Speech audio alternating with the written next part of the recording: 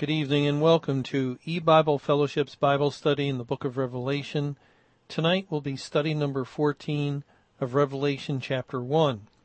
And we're currently reading verse 4 of chapter 1, where it says, John to the 7 churches which are in Asia, grace be unto you and peace from him which is, and which was, and which is to come, and from the 7 spirits which are before his throne. And we spent a little time looking at the 7 churches which are in Asia, and now we're going to move on to the next statement. Grace be unto you and peace. And this is actually a fairly common introduction in the New Testament in some of the epistles. For instance, we read in Romans chapter 1, in verse 7, to all that be in Rome, beloved of God, called to be saints, grace to you and peace from God our Father and the Lord Jesus Christ. Again, grace and peace to you. Also, in 1 Corinthians 1, this is the only other one we'll look at. We could give other examples, but 1 Corinthians 1, verse 3, grace be unto you and peace from God our Father and from the Lord Jesus Christ. This is a common desire from the child of God towards others. We would want and wish that grace might be theirs, that the peace of God might be theirs. Why? Well, because the Bible says in Ephesians chapter 2, for by grace are ye saved. And so to express the desire towards someone, grace be unto you, is really stating the desire that they might be saved. And this is the desire of the child of God towards all. We would that God might extend his grace and bestow it upon all that we know. And this is one of the reasons why we share the gospel. We shared it during the day of salvation, that the Lord might bless his word and bestow grace that would save his elect. And we share it now, that individuals will be blessed by his grace, that those that God has chosen to become saved might hear truth from his word, and they might live as individuals chosen by his grace. And we also desire that peace be unto you, the peace of God, and that peace which passes understanding. And what is that peace? Well, the Bible tells us also in Ephesians, in chapter 2, verse 14, for he is our peace, who has made both one, and hath broken down the middle wall of partition between us, having abolished in his flesh the enmity, even the law of commandments contained in ordinances, for to make in himself of twain one new man, so making peace. In other words, the law of God which condemns us, the Lord Jesus took upon himself our sins and suffered the wrath of an angry God, the condemnation of the law of God for our sakes on our behalf, and paid the penalty in full. And now there is no more enmity, no more jealous husband, no more angry God, no more law to pronounce the condemnation, because there is no more record of transgressions. All of our transgressions have been blotted out. We are clean in God's sight. It is as though we have never sinned.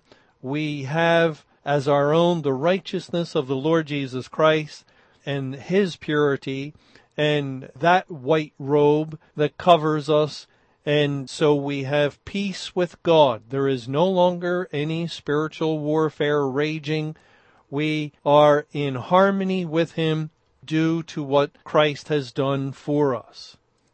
And this also is what we would desire for others, for our family members, for our friends, our neighbors, for our co-workers, for strangers, for our enemies. We would desire that they also know this peace. Well, continuing in Revelation 1 verse 4, grace be unto you and peace from him which is and which was and which is to come. That is, this grace and peace, it's not something that exists by itself. People often wish others well and speak good words to them. May God bless you, or some say God bless you, and yet blessing does not reside in them. They have no ability to grant God's blessing to anyone. Only God can. And we can't impart grace. We can't give the peace of God to anyone. We can share the Word of God through that if it be God's perfect will.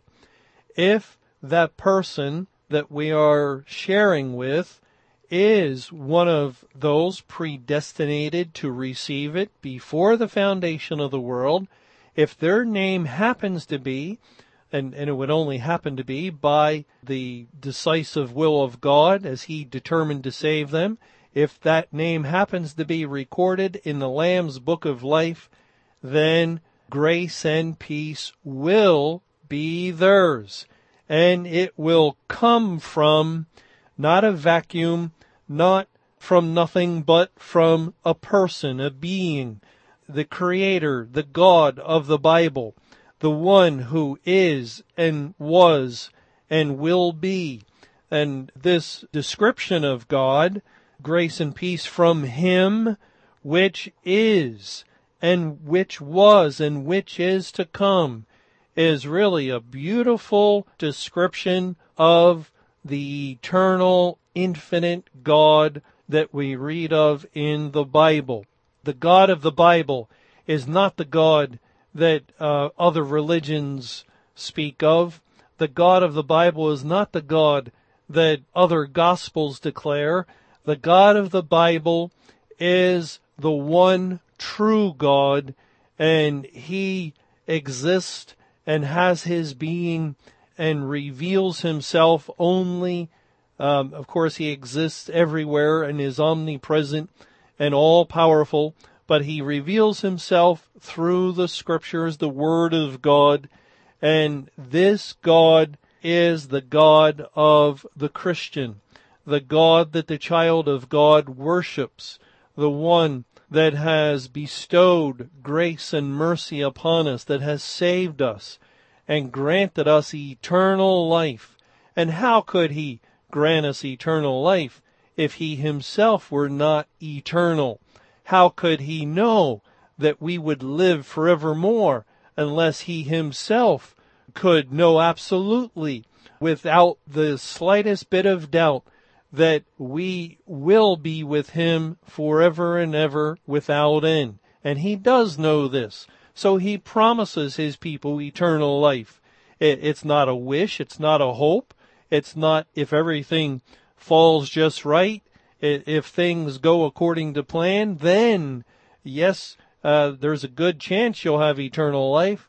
No, God grants eternal life to all that He saves, and He assures us with an oath that the promises of His Word are true and faithful. He does not lie.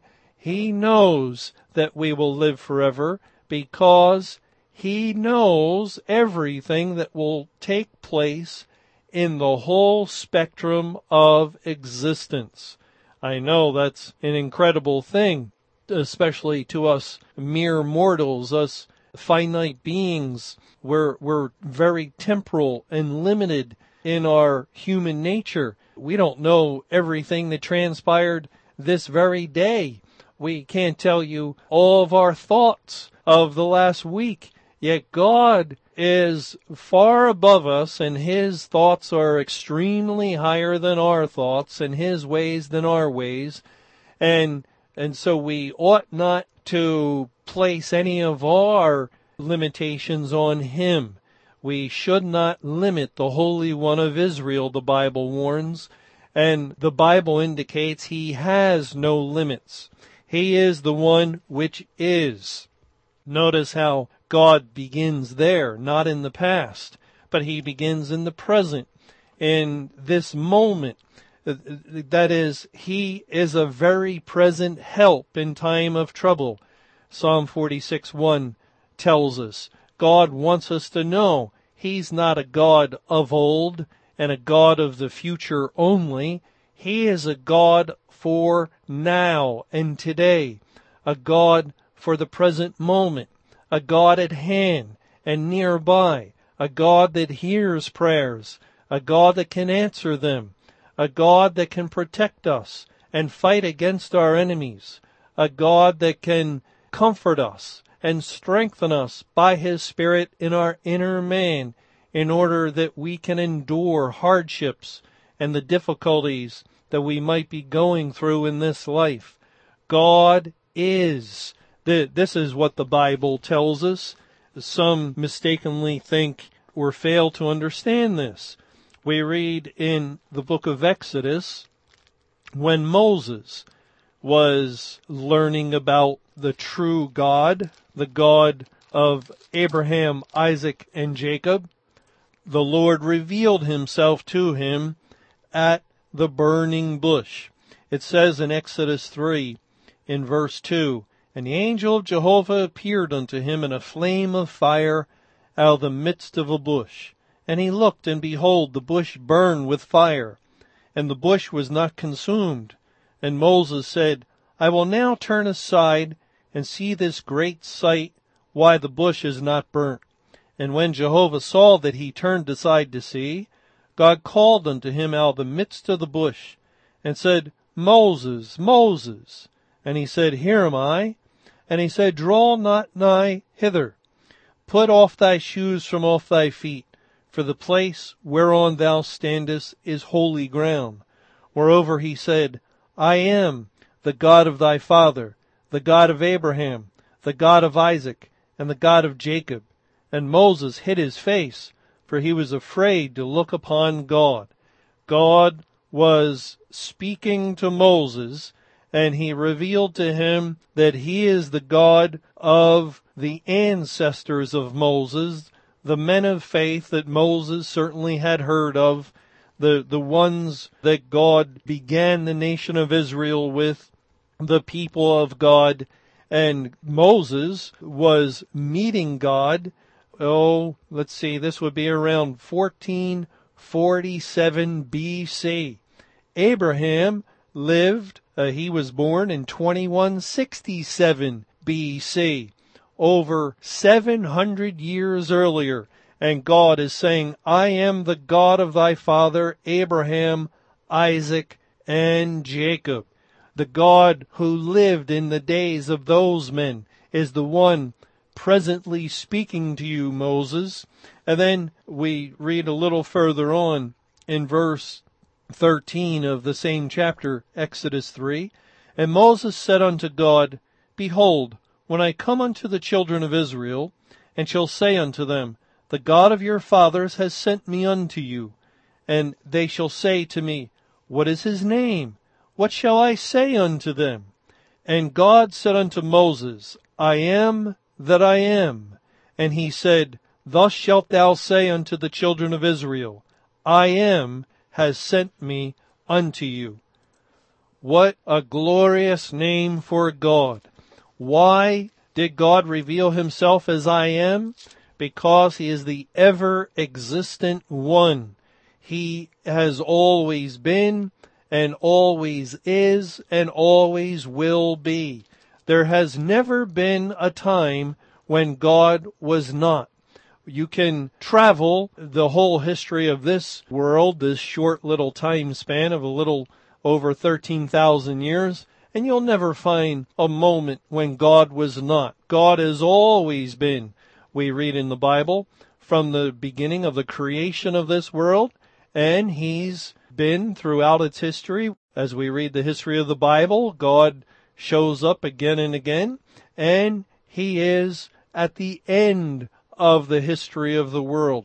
As we also read in the Bible, God reveals himself at the end of the world. And yet that is nothing.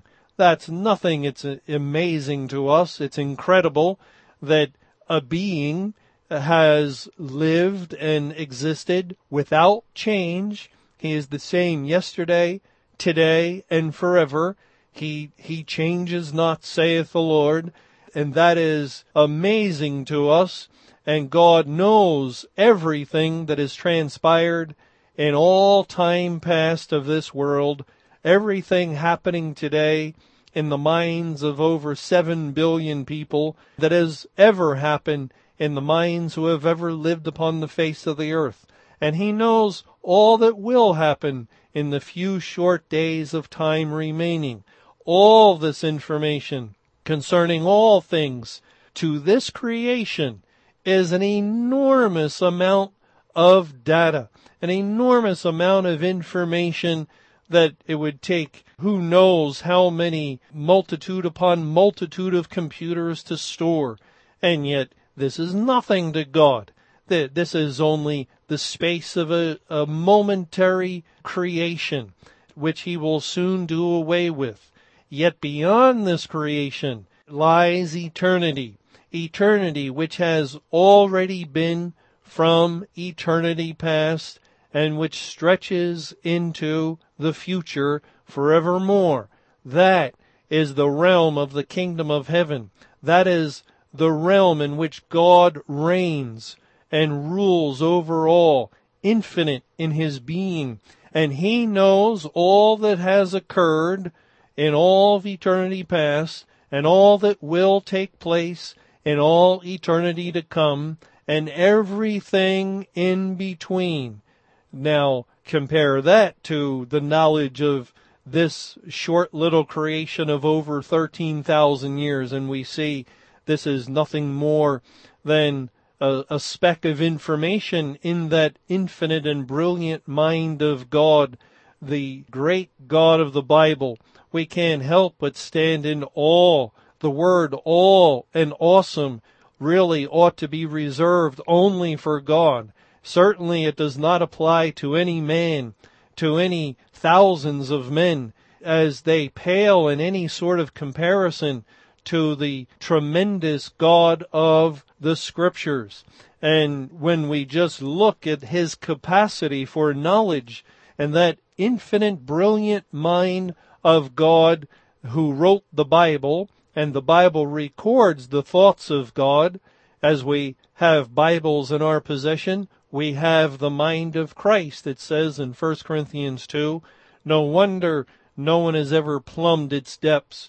No wonder there are such mysteries recorded in God's Word that after thousands of years of having this book, we're still searching and digging into it, trying to understand truth. And yet this is the God that we are coming to know through His Word, and He is the God who is. Yes, He is present now at this point. He is in heaven upon His throne ruling, and He grants us little tiny creatures made in His image, yes, but what are we but specks of dust with feet of clay? We're one of countless numbers of His creation, yet unlike any other of these creatures, none other, as far as we read in the Bible certainly, are made in His image. And so we have a special place in the eyes of God, and He permits us little tiny finite creatures, we who are nothing more than ants or gnats or the smallest speck that you could imagine in comparison to the great God. He permits us to approach unto Him and to beseech Him and to cry out to Him and to pray to Him, whatever might be ailing us, whatever is troubling our hearts. If we are anxious for anything, He tells us, come to me. And if all of God's people, all 100 million or 150 or 190 million alive upon the earth today. We don't know the exact number, but if they all, with one accord, would turn to him in the same instant, and they would cry to him, he would hear the prayer of each and every one of them in an intimate way, in a personal way.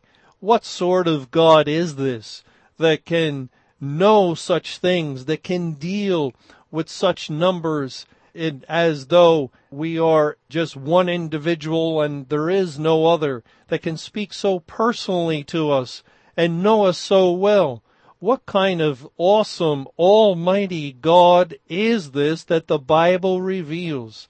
And the truth is, his greatness and the glory of his being is beyond our ability to comprehend. He is far too wonderful and majestic and glorious for us to understand.